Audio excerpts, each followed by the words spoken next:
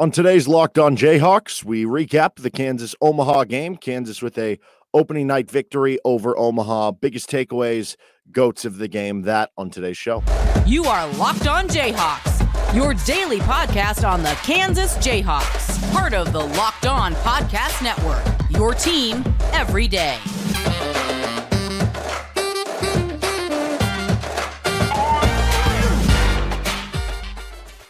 I'm Derek Johnson. Thanks for making Locked On Jayhawks your first listen every day. You can also hear me on Rock Chalk Sports Talk Monday through Friday on KLWN in Lawrence. And you can get Locked On Jayhawks wherever you get your podcasts. You can also find us on YouTube. So please subscribe to our YouTube channel as well. And on today's edition of Locked On Jayhawks, we go over the Kansas victory over Omaha last night, 89-64 in their regular season opener. We saw the Pitt State game for the exhibition. Who stood out? What stood out from the game? But first, this episode is brought to you by BetOnline.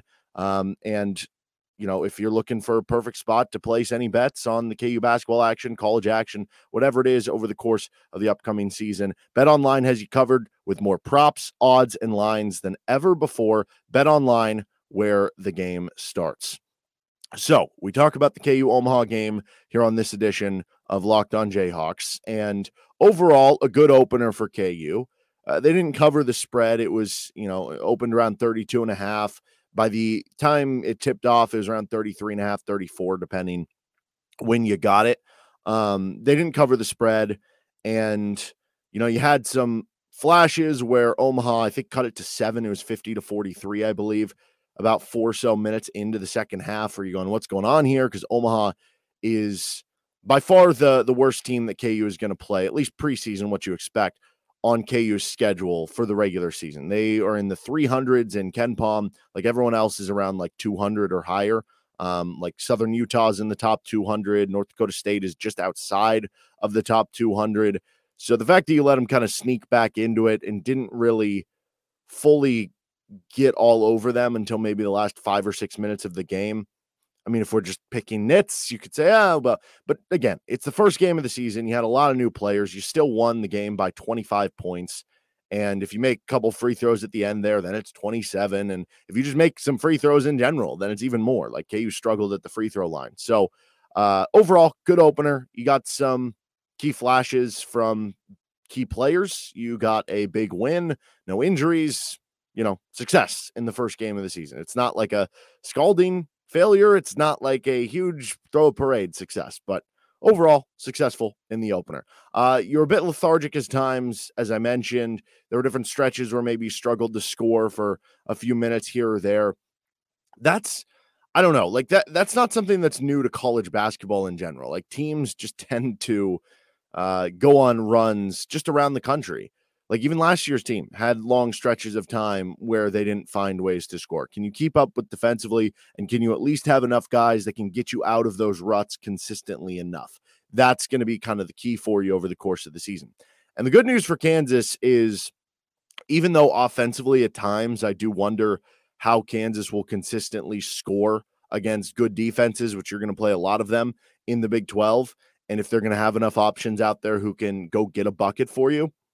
But if Jalen Wilson and Grady Dick are as good on that end as they have been to open up the season, 24 in the exhibition for Jalen Wilson, 19 last night. So you look at the two games, so to speak, he would be averaging over 20 a game. For Grady Dick, you're talking about him putting up, 20 or 21 or something in the exhibition game. And then he puts up the 23 to lead the way last night. Looked so good shooting the ball. Like, it's unbelievable how pure his shot looks. That might have been the biggest takeaway of this, that just how elite he looked with the shot. I mean, the straight on three from NBA range, whether it's, just catching and shooting, coming off a screen, able to square up the body. Even if there's a man kind of in his face, because he gets up so high and he's 6'8" and he puts the ball like as high as you possibly can to shoot the basketball, it's going to be really hard to stop. And I know it's just one game, and we've seen other guys go off before. I think it was the stat that it's the most points by a true freshman in his first game for Kansas since Xavier Henry in 2009, when he had, I think, 27. And Xavier Henry had an unbelievable season. He wasn't called upon to be like the top option because that team had, Sharon Collins and Cole Aldridge and had the Morris twins and Tyshawn Taylor and whatnot. He was kind of the third option on that team, but he shot super efficiently. He's one of the more forgotten, really good freshman seasons for KU. He averaged like 14 a game, shot like 40% from three. I think if you got those things from Grady Dick, you'd be very happy with it, but maybe that's shooting too low. Now, you also have the Quentin Grimes one where it's like he scored all these points and shot this well from three, but Quentin Grimes was never known coming in as being like a just dead-eye shooter. He's turned into that, like in what he was at Houston his last year and now what he is in the NBA, but when he first came in, he was more of a, all-around complete player, like that was the talk, and he just happened to get hot that night. With Grady Dick, the scouting report and all the evidence was he's going to be a good shooter. So this is evidence to back that up as opposed to just maybe a one-off, which makes me think, even though it is just the opener, even though it is just Omaha, like I'm so much more confident that, because coming into that, it's still a true freshman. Like if Grady Dick's going to lead your team in shooting, what if he only shoots 35, 36%? I've seen enough from one game, I guess one in an exhibition game, so really two, to say, yeah, he's going to be shooting high 30s, maybe in the 40%, and you're going to be comfortable with him taking lots and lots of threes. But that duo of Jalen and Grady Dick, if they can be both elite on that end, it's not the same as like the 2020 team, because that team was so dominant, and it's different because one guy is down low and one guy is a perimeter player, and that defense was so elite that if they had that good of a defense and then they just had two guys basically carry them on offense with enough supporting cast of guys who could hit open shots on the outside with Christian Brown and Isaiah Moss and Ochai Agbaji, that team had enough offense. So if this team can be a top 5 defense, that's the recipe for success. Be a top 5 defense and then have two guys who are, top 20 players in college basketball, two of the top 5 or 7 players in the Big 12. Because if Jalen Wilson and Grady Dick are that good of an offensive duo, that's going to raise your floor to just being a top 20, top 15 offense on its own. And so if you can come around on the defense, which does have a lot of parts to make you think they could be really good defensively, with Kevin McCullough, DeJuan Harris, KJ Adams, and possibly the growth of some of these centers like Ernest Udeh and Zuby Ejiofor as shot blockers, that's how this team reaches its ceiling and can be a top 5, top 10 team really throughout the season. But if one of those guys regresses at all, or you're not getting one of those nights, I do have that question kind of right now of who's going to be the other guys to step up to kind of make those shots. But as of right now, you can make a real argument that Jalen Wilson and Grady Dick are going to end up as both top 5 players in the Big 12 and both end up on, maybe one ends up a first team or second team All-American. Another one ends up a third team or honorable mention, which means essentially you would have 2 of the top 20 or 25 players, maybe even 2 of the top 15 players in the country. And the recipe, when you have that, is that you're going to have a really, really good team. It's obviously one small game overall, against the worst regular season opponent Kansas is going to play, but I think you got to like overall. You saw them shoot well. A lot of that was Grady Dick, but we saw that from Jalen Wilson and stuff too. They threw down some impressive dunks, the Grady Dick dunk, and that's going to be such a fun thing to say this year, Dick dunk. And, we had the Ernest Udeh just continuing to be a lob threat. Like that's going to be his thing all season long.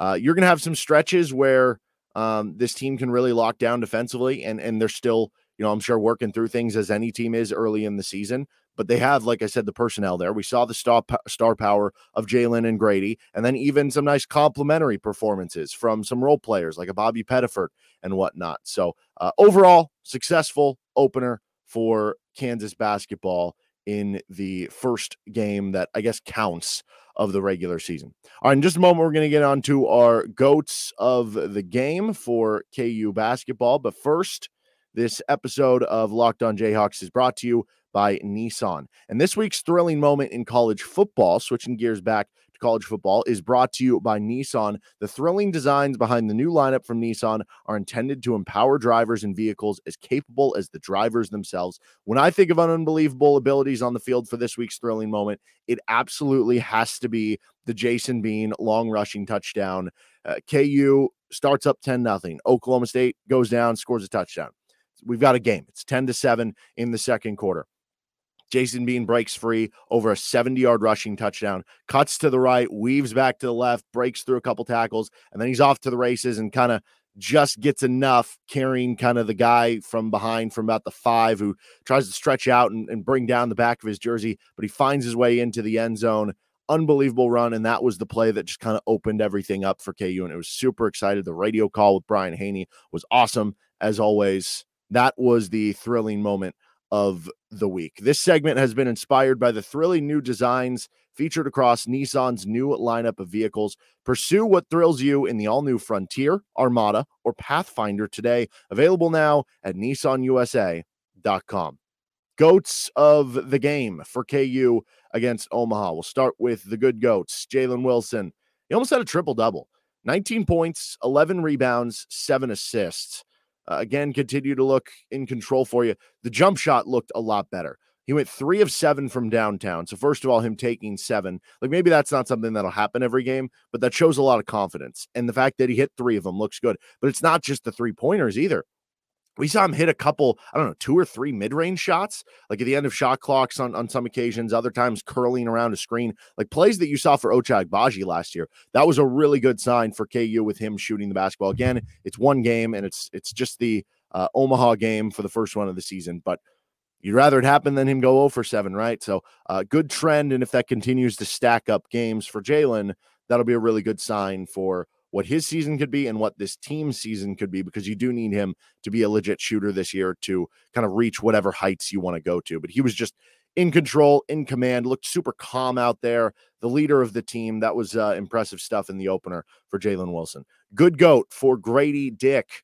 Led the team, 23 points, 9 of 13 from the field, 4 of 6 from 3. The shot, as I mentioned, unbelievably pure. I think I mentioned on a previous show, I don't know, maybe it was RCST.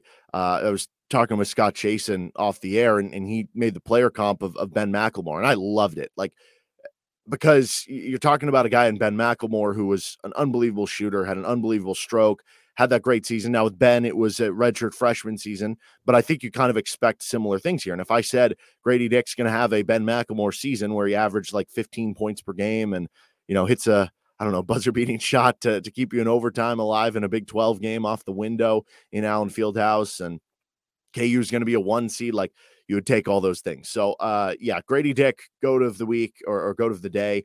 And, unbelievable performance from him in his first time in a regular season game in Allen Fieldhouse. How about KJ Adams, man? There still are questions about how KJ is going to fit into the offense if guys like Kevin McCullough, Jalen Wilson, DeJuan Harris can't be good enough shooters, because the shot isn't there. It doesn't look good. He took another one, which, again, I appreciate the aggressiveness for back-to-back games, because if you can even get the defense to respect you out there to guard you, that is basically what you're going for here. It's less about can you make them. It's more about can you open up the lanes inside offensively. We also saw him take a post up and ended in kind of a awkward looking turnaround fadeaway that didn't go in. But forget about the scoring. He did score 4 points. He was unbelievable in doing every little thing you could imagine. He had 9 rebounds. And by the way, I double took this when I looked at the stat sheet. I was, wait, what? That can't be right. 9 rebounds. Usually when you see 9 rebounds, it's like, maybe he had 6 defensive rebounds, 3 offensive rebounds. And I saw 8 and 1. And I was like, okay, he had 8 defensive rebounds, 1 offensive rebound. And they're like, wait, what? He had 8 offensive rebounds and 1 defensive rebound? Like, usually the defensive rebounds are the easier ones to get. That's actually been something that has been brought up, I remember last year, that he's a really, really good offensive rebounder, but he needs to maybe improve or strengthen his game as a defensive rebounder. So you still do have the questions of, can he be a good enough defensive rebounder? But offensive rebounding wise, there's a chance he could be like the best offensive rebounder in the Big 12 or one of them. Like, we've heard a lot of the comparisons to Mark Vital. That's what Mark Vital was for Baylor. And I think KJ Adams could be that. The good news, though, if there is a deficiency at all in the defensive rebounding game, Jalen Wilson is one of the best defensive rebounders in the Big 12. Like, Jalen Wilson had 11 rebounds in the game, and I think 9 or 10 of them were on the defensive glass.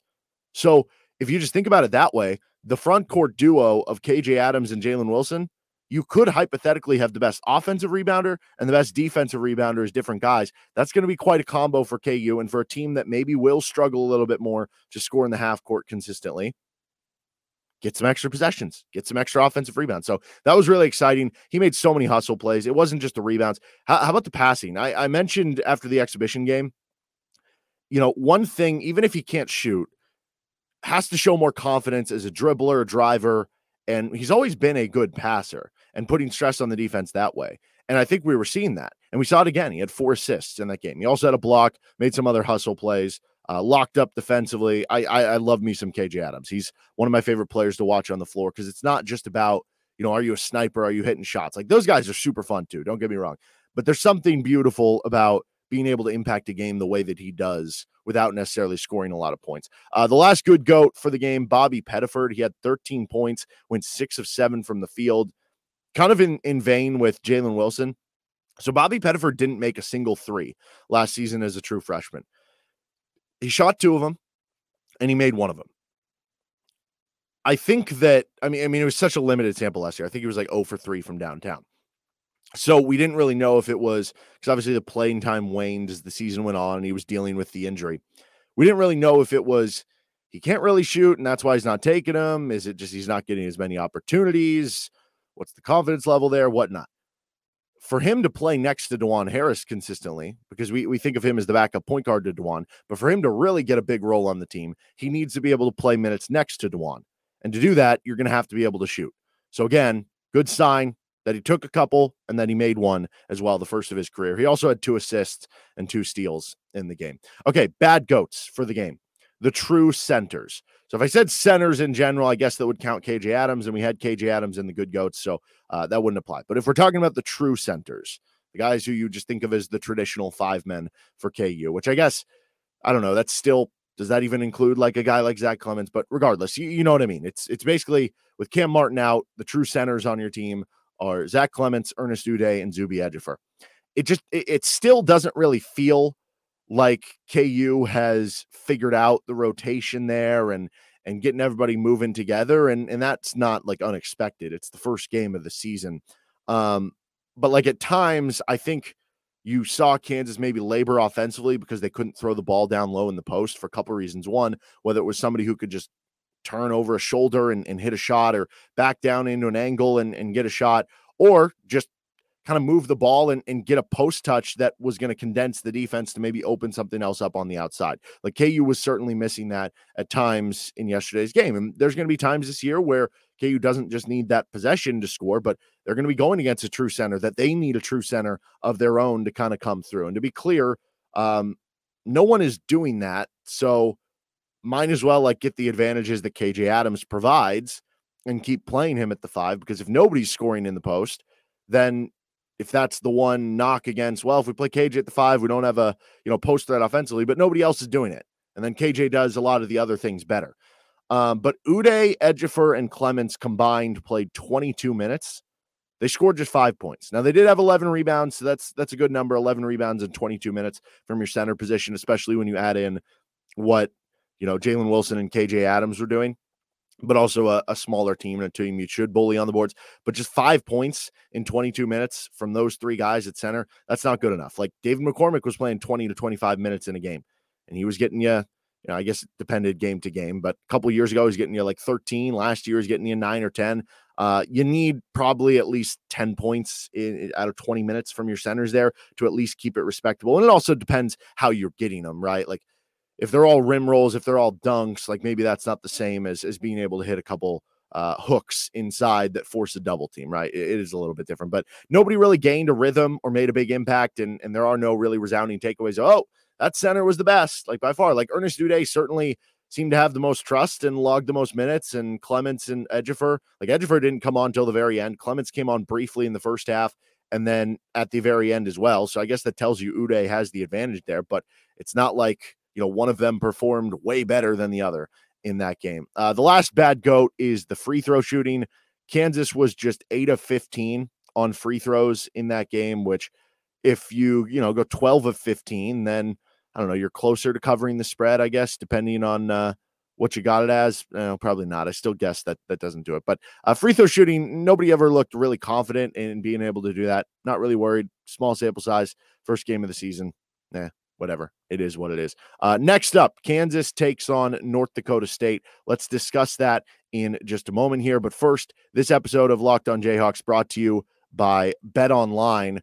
BetOnline KU.net is your number one source for sports betting information, stats, news, and analysis. You can get the latest odds and trends for every professional and amateur league out there, from football to basketball to soccer and even esports. They've got it all at betonline.net. And if you love sports podcasts, you can find those at BetOnline as well. We're always the fastest and easiest way to get your betting fix in, and you can head to the website today or use your mobile device to learn more. You can get Kansas +4 against Texas Tech for the football game. I haven't seen the line come out for the KU North Dakota State game on Thursday in basketball. You could hit on that as well. Whenever the line does come out, it'll be out before the game. Bet online, where the game starts. Okay, back to the action. KU takes on North Dakota State on Thursday. And by the way, on tomorrow's show, we're going to be joined by Michael Swain of Fog.net and 24/7 Sports. And we're going to talk some KU football again. We might do a little KU basketball with Michael too. But North Dakota State is the game coming up on Thursday.